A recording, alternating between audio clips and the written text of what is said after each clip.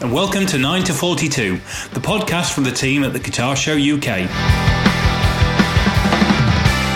Join us for interviews, updates and chat with artists, influencers and those that manufacture the gear that we love.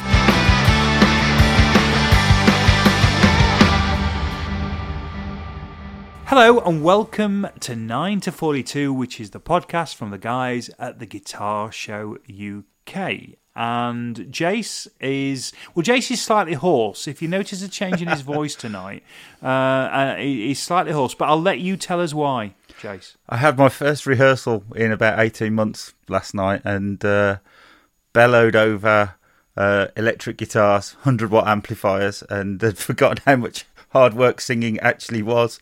And also managing to keep it in tune. I'm quite out of practice. But the magic's slowly creeping back in, is it? It's really weird that I'd driven there and I'd left the house and I was like, I must listen to the CD of the songs, and then got in the car and listened to something completely different. Actually, I listened to a lot of Talk Sport, and a lot of Villa fans complain about Jack Grealish, of which I just found hysterical. And then I got there and I walked into the room and I was like, I can't remember any of the words. But as soon as we started playing, like muscle memory kicks in, and I only made one mistake, and it was just like, wow, no idea. But beginner's luck, it'll have changed by next week. And we're over the moon tonight to have Matt from Fidelity Guitars with us. Hi, Matt. How are you? Yeah, I'm all good, thank you. Is that it? That's it. No. Live from Cambridge, you're not going to expand on that? Likewise, over the moon, yeah. It seems to, whenever I do podcasts, it seems to be on a Friday evening, so this is nice for me. I'm going to sit down, have a chat, got a beer. Yeah, you've got a beer on the go. Yeah, good lad. The whole bar lined up. Have you? Oh, and whiskey too. You have. Yeah. You got a little chaser going on there. Yeah. Oh, you're becoming our most rock and roll guest so far. I think Mark Abraham, he was drinking bourbon, wasn't he? Or something. But that's fairly. Oh, we like that. Thanks. Well, I figured I've just left the workshop, sort of dashed home through the roadworks, jumped in the shower, and then straight onto this. So I thought you might benefit from me livening myself up a little bit rather than just being completely. That's brilliant. Badly behaved from Cambridge. We like it. You didn't have to shower for us though. It's just audio. God, no. And I had the mask on all day, sort of been processing wood all day, so literally just had the face paint, the dust face paint on. So yeah, it wasn't a good look.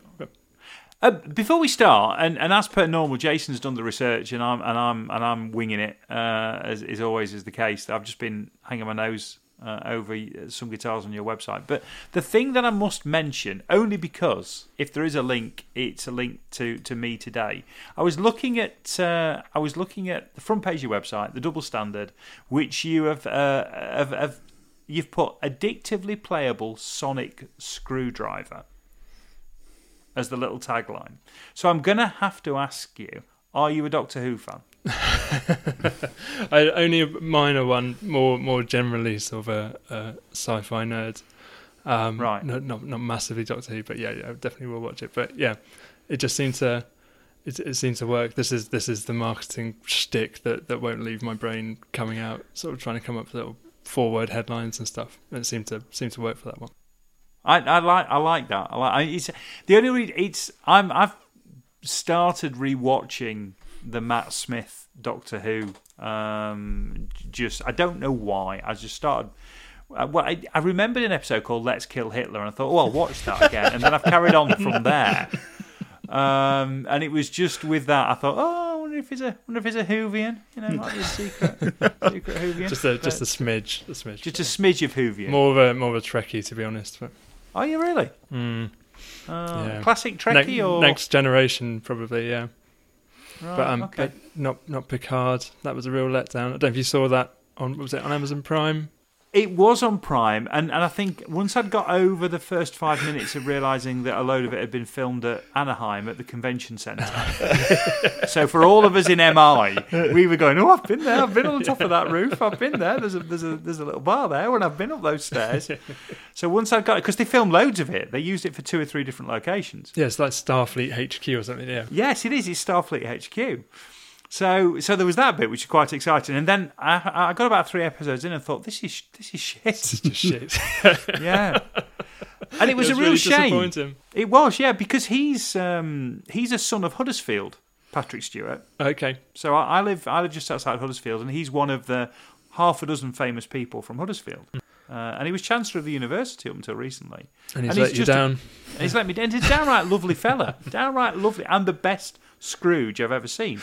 But Picard was a bit of a disappointment. Yeah. So I'm with you. So. Yeah, okay. Right, you better rescue us now, Jace, because I don't know where to go now. I'm sorry. So, right, Matt, I scrolled through your history on Facebook because you've done the guitar show for 3 shows, is it? I think it's 3, yeah. Obviously missing 21, so 2019 and 18. You started, according to Facebook, in May 2016, and I'm intrigued to know, because you mentioned on the Facebook page that it was a completely different career. How do you go from whatever you did and what was it that you did do to making some of the most unique and cool looking guitars I think I've ever seen? Yeah, it was literally sort of two feet into it. So it was before I did any of this, I had sort of 10 years in marketing, so working for an agency originally down in Bath or Bath, depending on your upbringing. But so we'll go, let's go Bath. Or whether you think there's an R in it, which there clearly isn't. And so yeah, down there, and then in London. And I was going well, so I was good at it. But then it got to the point where it just made me so unhappy to sort of turn every day, and started to suffer with sort of anxiety issues around public speaking and stuff. Which, when you're sort of trying to win new client business and sort of talk to rooms full of people, is a fairly big problem.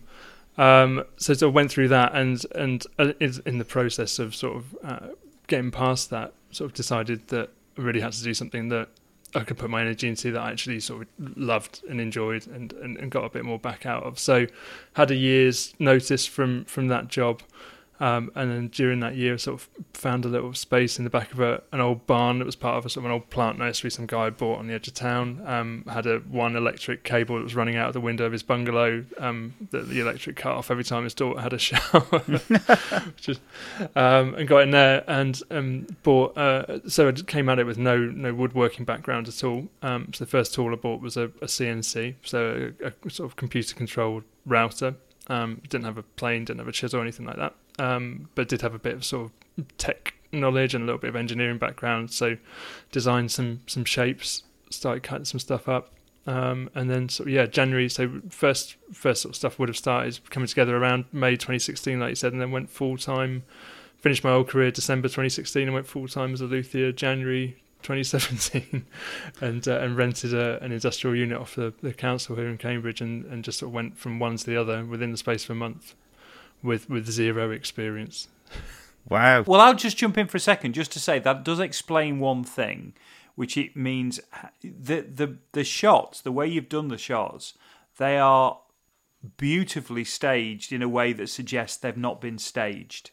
Thanks. Now I know you've got a marketing background. Yeah. Then I'm wondering how long you played with the individual, leaves of those plants to get them to fall exactly the way they did.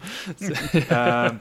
It was the really great the sort of slightly battered brown suitcase behind the lights, and I thought, I don't know where that doctor's bag came from. That was a charity shop find. I think, that's a good one. Yeah. But yes, so that explains a lot actually. About they're not random, are they? They've been very well put together. No, I mean, as has sort of a lot of the other stuff around the brand. I think I had a website before I built a guitar, and that's, I think to some people that sound really cynical to sort of create the concept of a guitar brand before you've actually built anything. But I think it was really important to me in sort of looking at the smaller builder market, particularly in the UK or sort of the industry and the guys who are doing it, that there's so many guys out there making amazing stuff, and you go search for the website and it just looks like shit, and it doesn't look professional, and you don't know if you can trust them, or don't know if you trust to give them thousands of pounds of your money and stuff. So I thought, coming from that background, sort of that marketing background, if it taught me anything, it was that you've got to look you got to look the part before anyone's going to take you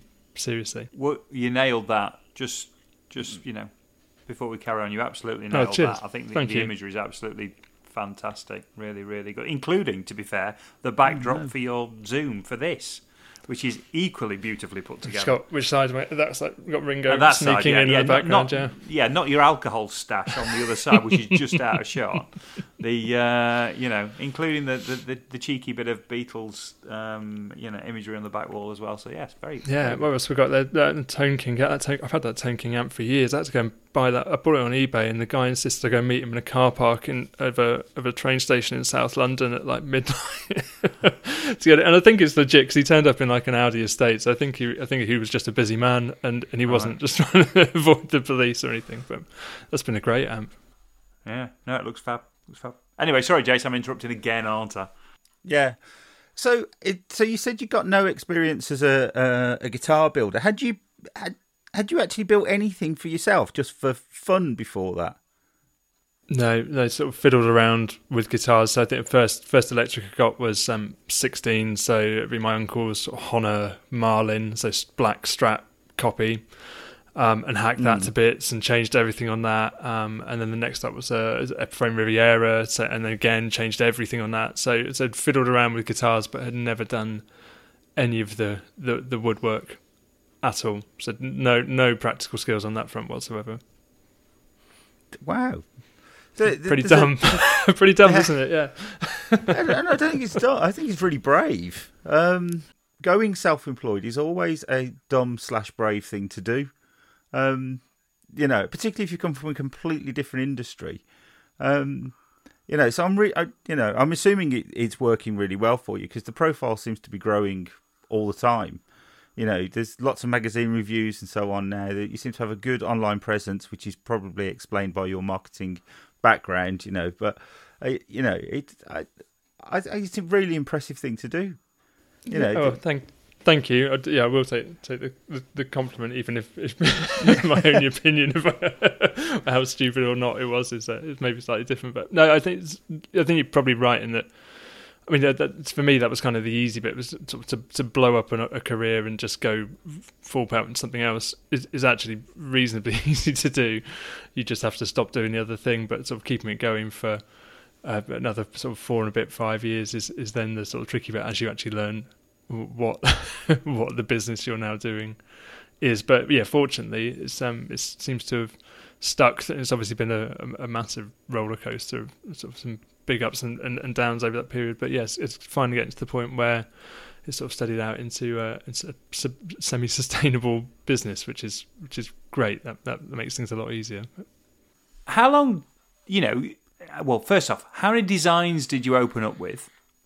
Did you open up with 1? Did you open up with 2? How many did you start with? That's the first part of the question. And then the second part of the question, in those early days, A, how were you getting the word out and getting the interest? But also, B, how fast were you able to react? How long was it physically taking you to put, you get an order in, and at some point, if you're not dealing from... Because you're not going to build guitars, like that many guitars, I guess. You've got to build some to create the interest. But with so many options, you can't build. You're not building for stock effectively. So how long was it taking to get the initial orders out? Right at the start, I think I built 15 prototypes, something like that, which was really just to teach myself about wood a little bit, do nothing about different types of wood and different pickups and that kind of thing, to learn what worked for me and what sort of fit the idea I had in my head. And then within sort of the first few months of going full time and just hammering sort of Instagram and Facebook, not sort of paid stuff, just putting content out there as much as possible, managed to get a few orders on the books, and then everything from there sort of it has been customer led. So the first shape was that double standard, and it's changed a bit sort of since 2017. It's a much more refined shape now than it was then. But all the time it'll be customers saying, can you put this type of pickup on it? Can it have a slightly different shape? Can it have an F-hole? And then that spirals into a different model and a different model. So it's all been quite organic in that sense of starting with one model and then listening to what people have asked to have, and then sort of developing those ideas into full-blown sort of additional models for the range. So the sort of best example of that would be sort of the Stella Rossa shape, which is kind of a T shape-ish, but sort of much more catalogue-y, sort of a bit more sort of rectangular. But that was from Mark Ransley up at Mojo Pickups, who winds all of the pickups for our guitars. And he's got an old Stella Japonica, so a catalogue Japanese guitar from the 60s. And basically said, can you do me this or something like this? And the original one, if you see it, it looks like someone's got a rectangular block of wood and just sort of attacked it with a bandsaw, and it's kind of it's not a very pleasant shape. So it's like, if you let me fiddle around with it, and I'll come up with some different bits and bobs. And so that was born out of that request, and now that's probably the most popular guitar that I do. So it's very much been sort of a process of just listening to what customers want and developing it from there. They are so unusual in their shape, which is wonderful, because I'm not sure the world needs another T or S shaped guitar or an LP shaped guitar. It's just like you can get it from like a million suppliers. Was that like a conscious decision that you didn't want to do that? Yeah, 100%, and also the fact that there's so many, not just that sort of Fender have been making Strats forever and know how to do it, but there's so many other sort of luthiers out there in this country, in the US and around the world that make brilliant Strat copies that are much better sort of craftsmen on a woodwork level and have much more experience than I do or did. I just thought there's no point trying to compete with that. Like there's already those great versions of those guitars out there. It's much more interesting for me to make something new and potentially, although it's a harder sell because people know what they want and guitarists tend to be quite traditional, but it's potentially easier to sell to go with something new where you're not directly competing with a lot of really great builders out there.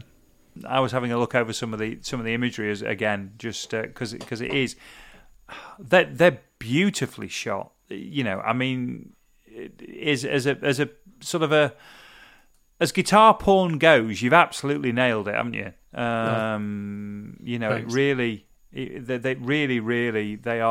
They are just such a mix of finishes and a mix of plates and accompanying hardware. They're just, you know, you move around and everything's just. You move to the next one and go, wow. Oh, I like that one, and then it's bloody hell, no, I really like that. Which is you're very Instagram friendly, I imagine. Yeah, I think that's been responsible for probably 90% of the guitars that we've sold. It's probably all down to sort of word of mouth and Instagram is probably it, and. I enjoy being on there looking at other people's guitars. It makes sense to be on there, sort of trying to show off what we're up to.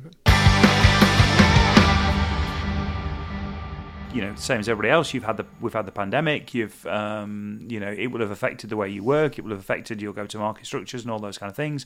For a relatively young company, that hits when you've only got a couple of years under your belt, I guess. At the point in time when we face the pandemic, how did that affect you? How is your business the same? It's come out. Has it affected the way you work?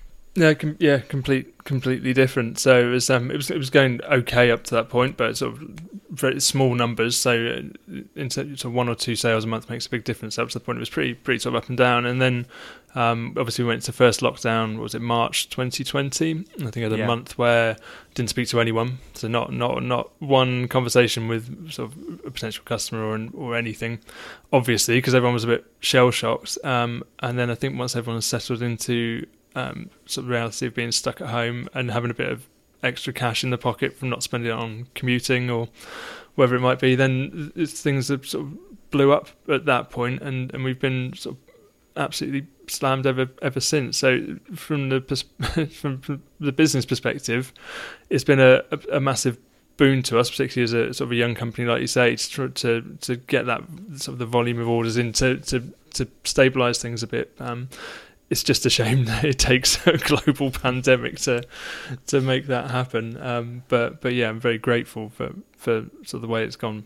And have you had to refine your working practices then? Because I mean, you just mentioned there that initial month. Yeah, I mean, the world collectively took a breath and tried to work out what the hell was going on. And I think you're right that, you know, I think all of us probably found in the first two. I mean, I spent next to nothing in the first 3 or 4 months of the pandemic. It seems to have changed since then, but those first few months, none of us were going anywhere apart from a weekly shop, and we weren't really spending anything. And at that point in time, a lot of the online shopping was focusing purely on toilet necessities. rolls. Yeah, purely on bog roll and pasta. You know, and so it opens up a little bit further down. But obviously, you start to then pick up orders. How have you coped with that? Because that's a challenge for a young business, isn't it? I mean, you can't just go and hire two. Oh, I need another luthier. I'll just pop an ad out. I'll have one by the weekend. Yeah, no, exactly. It's definitely been a challenge. It's still just me at this stage. So I've have sort of part-time apprentices that pop in every now and again to help out when they can, but it's really just me. And so, yeah, to go from sort of working on just the current couple of orders that are in and doing those to then having sort of a backlog of 40 at one point and working out how to sort of batch process stuff like that is a massive change.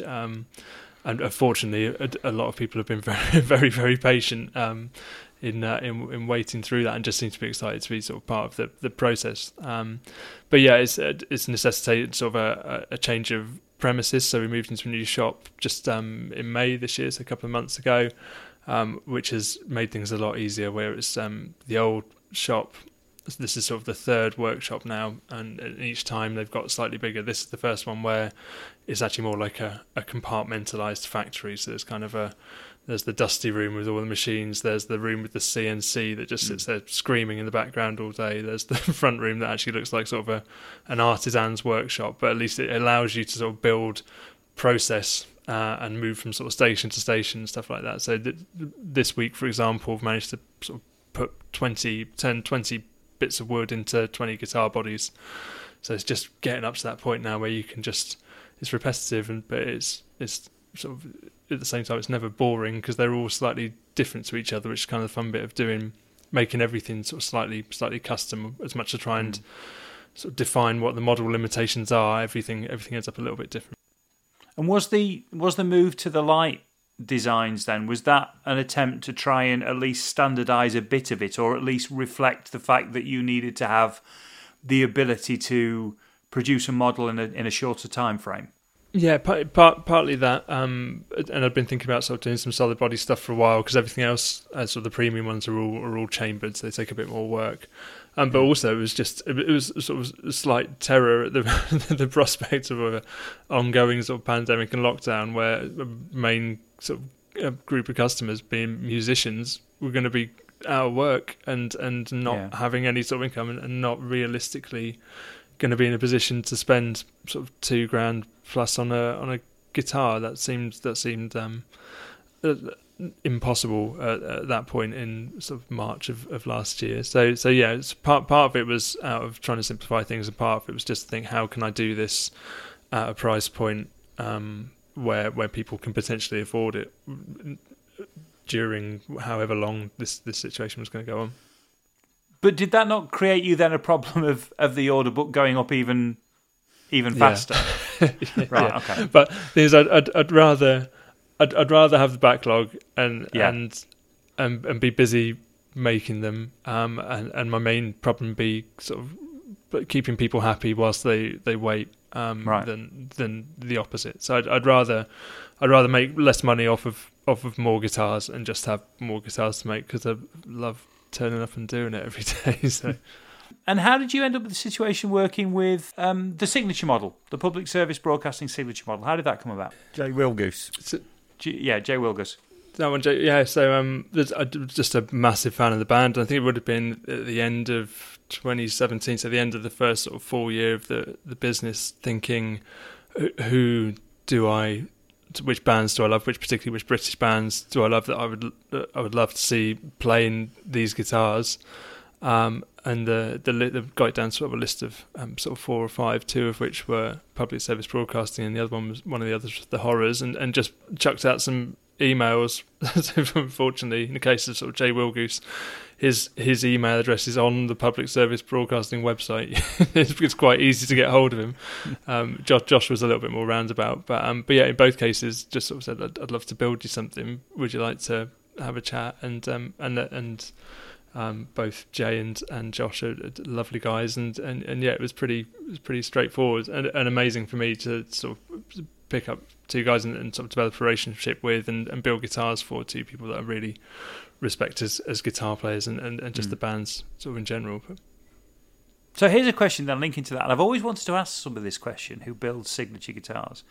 Do you get demand for that guitar from a section of the fan base? And is it worth doing for that, or is it worth doing because the association, then I guess in this instance, the whole look and the feel complements what you do, and it's the association with those kind of artists that then brings the thing together. So the thought process will be a lot of the people looking at your kind of style and your very particular style will, chances are, have the same influences as you. So therefore, that's just all part of the reinforcement, part of the journey towards buying the guitar. Or is it actually, no, I'm going to sell 50 of that model over 5 years, because there will be some dedicated fans there who just want his guitar. It's definitely the latter, or it has been to date. So they're probably the worst sellers in the catalogue. Sure, they probably don't want to hear that, but but yeah, it's very much sort of the shared sort of taste or influence, I guess, and sort of the profile side of things. As much as anything, it's for me to see those guitars sort of with those guys sort of. It reinforces to me what I'm doing, but yeah, you're right. It also reinforces the brand, and again, just sort of lifts it to another level. Yeah. Oh, that's yeah. I've always kind of wondered, because I mean, for some artists it will be a play. I mean, look, if Fender do a I don't know, a Squier Hank Marvin, which I think they probably did at one point. Actually, they did. Yes, they're going to sell gazillions of them. And that's not a Strat reinforcement play. That's absolutely about, we know there's this many Hank Marvin fans out there. If we put the thing out that looks approximately right at the right price point, we are going to be able to do a run of 500,000, and they're all going to go. Yeah, and so where Josh and Jay might be my guitar heroes, I totally appreciate they're not going to be a huge sort of big deal to potentially sort of the guitar crowd, sort of in inverted commas. So I think you're right. So if you're talking about signature models associated with sort of the golden age of guitar music, I guess, sort of and sort of 60s, 70s onwards, then it's definitely, you want the model that person played. Otherwise, it's like you said, it's a different thing. It's more of a brand thing. Though saying that, going back to the Doctor Who thing, Jay does have a look of Matt Smith's Doctor Who about him in that particular photo. You should see the latest album. The new album, they've gone completely white outfits. So they've actually had white corduroy suits made, which is impressive. Oh, that's really custom impressive. made. You can't buy them. Well, I can probably understand why. I sort of get the impression that your music taste, it hasn't come through the sort of like the traditional guitar industry music taste at all. It's far more sort of indie, and I think that I like that, because I don't particularly like Guitar Heroes either, sort of thing, and it's just it's always seemed really narrow to me, that here's the Steve Vai route or the Jimmy Page route, sort of thing, and it's just kind of like, well, there's a whole host of musicians out there that don't follow that sort of like traditional pattern, and they never really seemed serviced. Was that part of your thinking when you started? Yeah, no, definitely. I mean, I was sort of an NME kid from 12 or 13, so religiously bought the NME every week, and so that was, they were the bands that sort of got me into guitar music, but it was guitar music in the sense that no one could really play that well.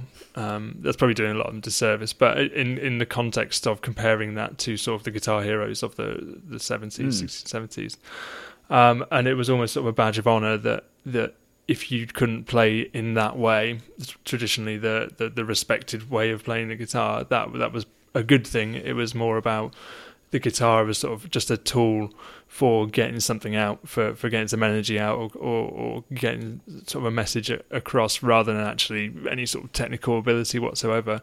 I don't necessarily prescribe to that so much anymore. I've got older and have started to lapse into classic rock and stuff. I've got more diverse music taste now than I did when I was sort of 15, which you would hope. But still, sort of, yeah, that's definitely where I was coming out. I didn't feel like I could sell guitars to blues enthusiasts when I'm not a blues enthusiast myself. That would have been disingenuous, I think. So came at it from an angle of what would I like to see. What you've just described is also John Lennon. Who very famously said, "Look, I can't play guitar. I can make a guitar howl. I can make it do what I want, but I'm not a guitar player necessarily." And as a tool to get his aggression out and what have you, and make a statement. So it goes all the way to Lennon. But I know what you're saying. There's a whole raft of artists for whom, it wasn't the traditional route, and it was a different way of playing, and it was very particular.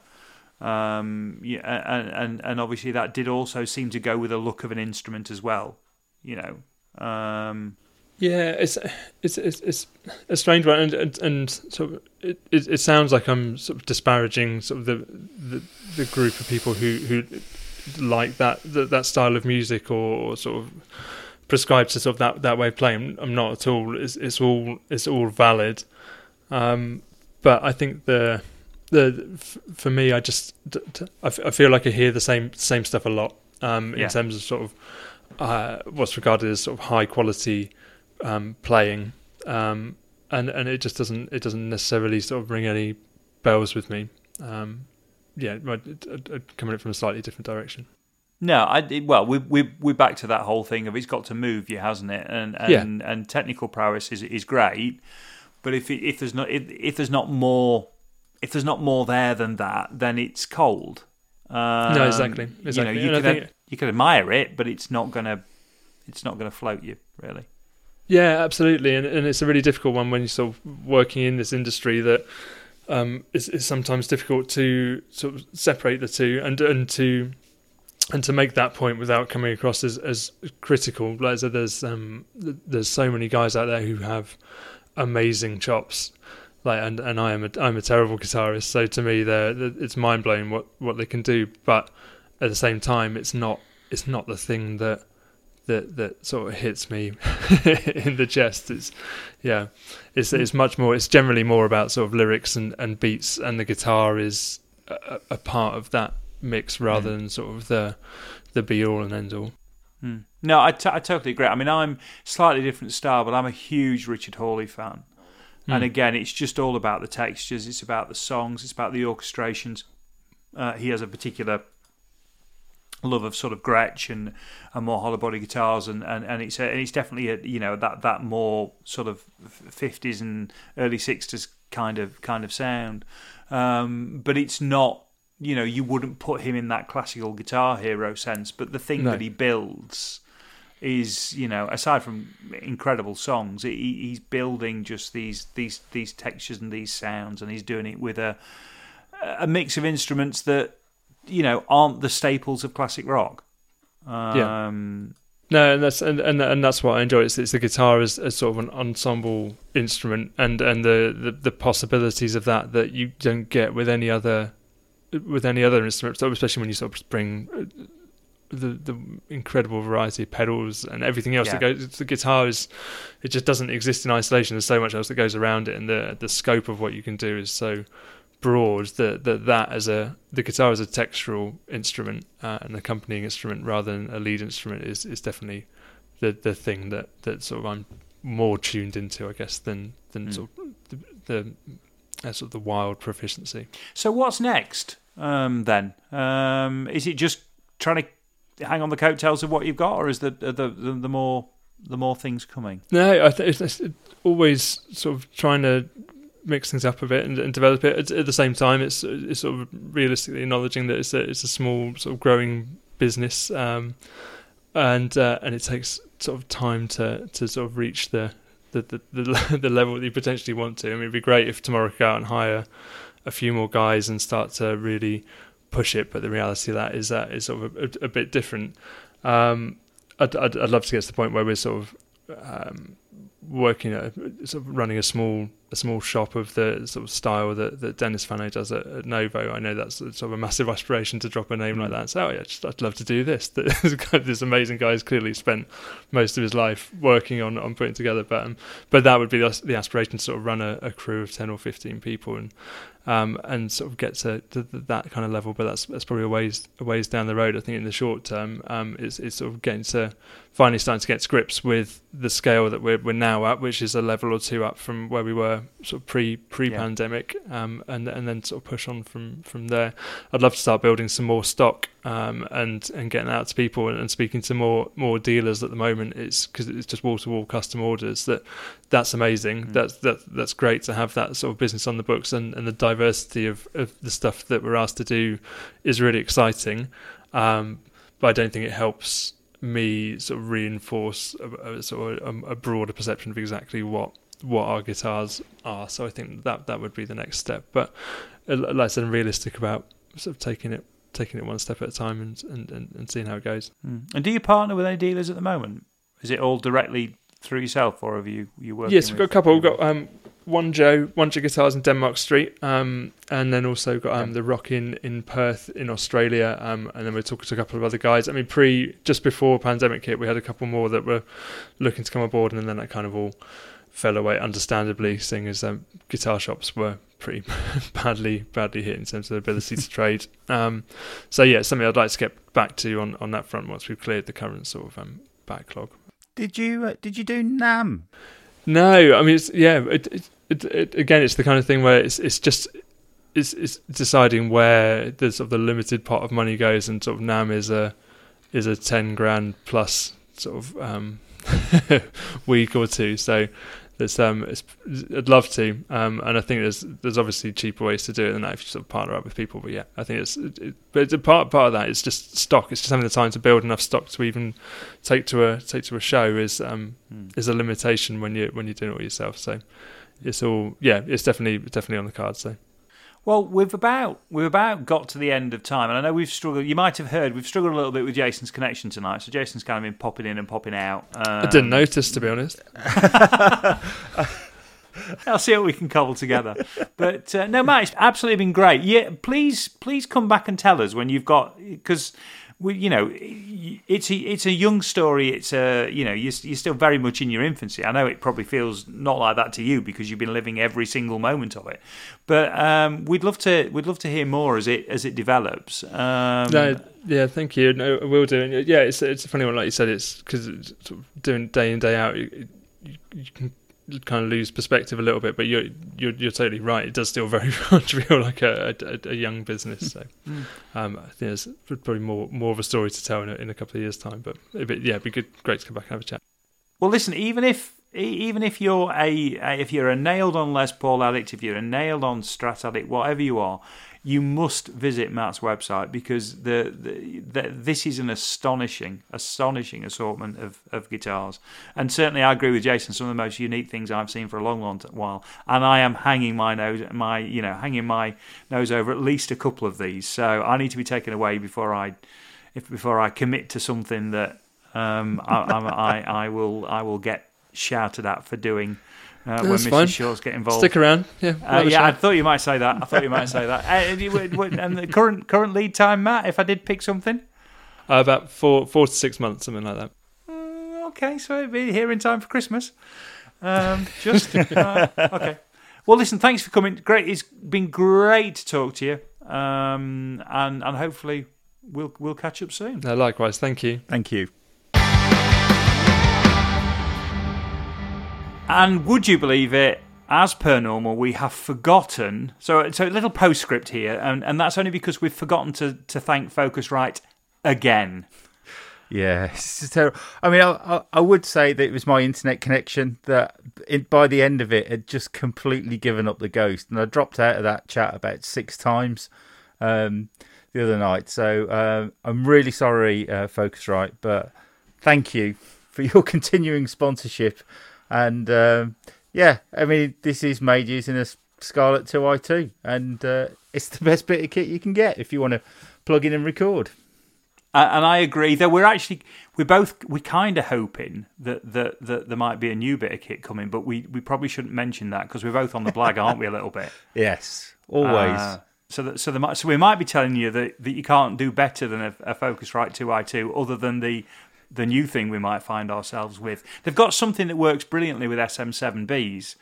And Jason, we've both got SM7Bs, haven't we? These posh, Shure podcasty mics. Yes, we have. I love it. So we do. So except Shure didn't give us these. We had to buy these. If you're listening, Shure. But the Focusrite guys have got something apparently that works fantastic with these, and they might be able to sort us out. So, but we shouldn't talk about that. No. So you didn't hear that, Focusrite. Just thank you for being lovely chaps, and we love you to bits. Yeah. And thank you for listening. Yes. And you can't tell, can you, that it was kind of cobbled together? No, not at all. It's because I've just thought, because it says at the end about you not having been here, but in reality we just about managed to get. Matt's an absolute pro. That's the reason why he just worked it out and he just sailed on through. Yeah, I mean I haven't had an internet connection like that since the first lockdown. I know. And I spent a fortune on extenders bouncing around the house, but I don't know. It's just I think my extender's dying on me. I thought you'd gone all retro. I thought you'd gone back to cassettes and dial-up. It certainly felt like it the other night. I thought you were on FreeServe. No, the frustrating thing is bloody BT Fibre, which is supposed to be amazing. Yeah. Yeah, they've tucked you up around that. It's your neck of the woods, that's the problem. All a bit leafy. The problem is that I live on an estate that I hadn't realised until they were fitting fibre a couple of years ago that has no telegraph poles. It all comes underground. Or doesn't. Or doesn't. Mm. Right, should we toddle off then? All right. Okay, thanks folks, all right. Cheers, bye.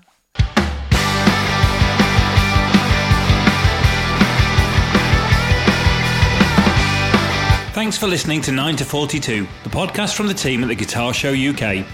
If you've enjoyed the show, then please remember to hit the subscribe button and share with other like-minded souls. For more information about 9 to 42, please follow us on Facebook, Twitter or Instagram at the Guitar Show UK. This has been an A Short Stories production.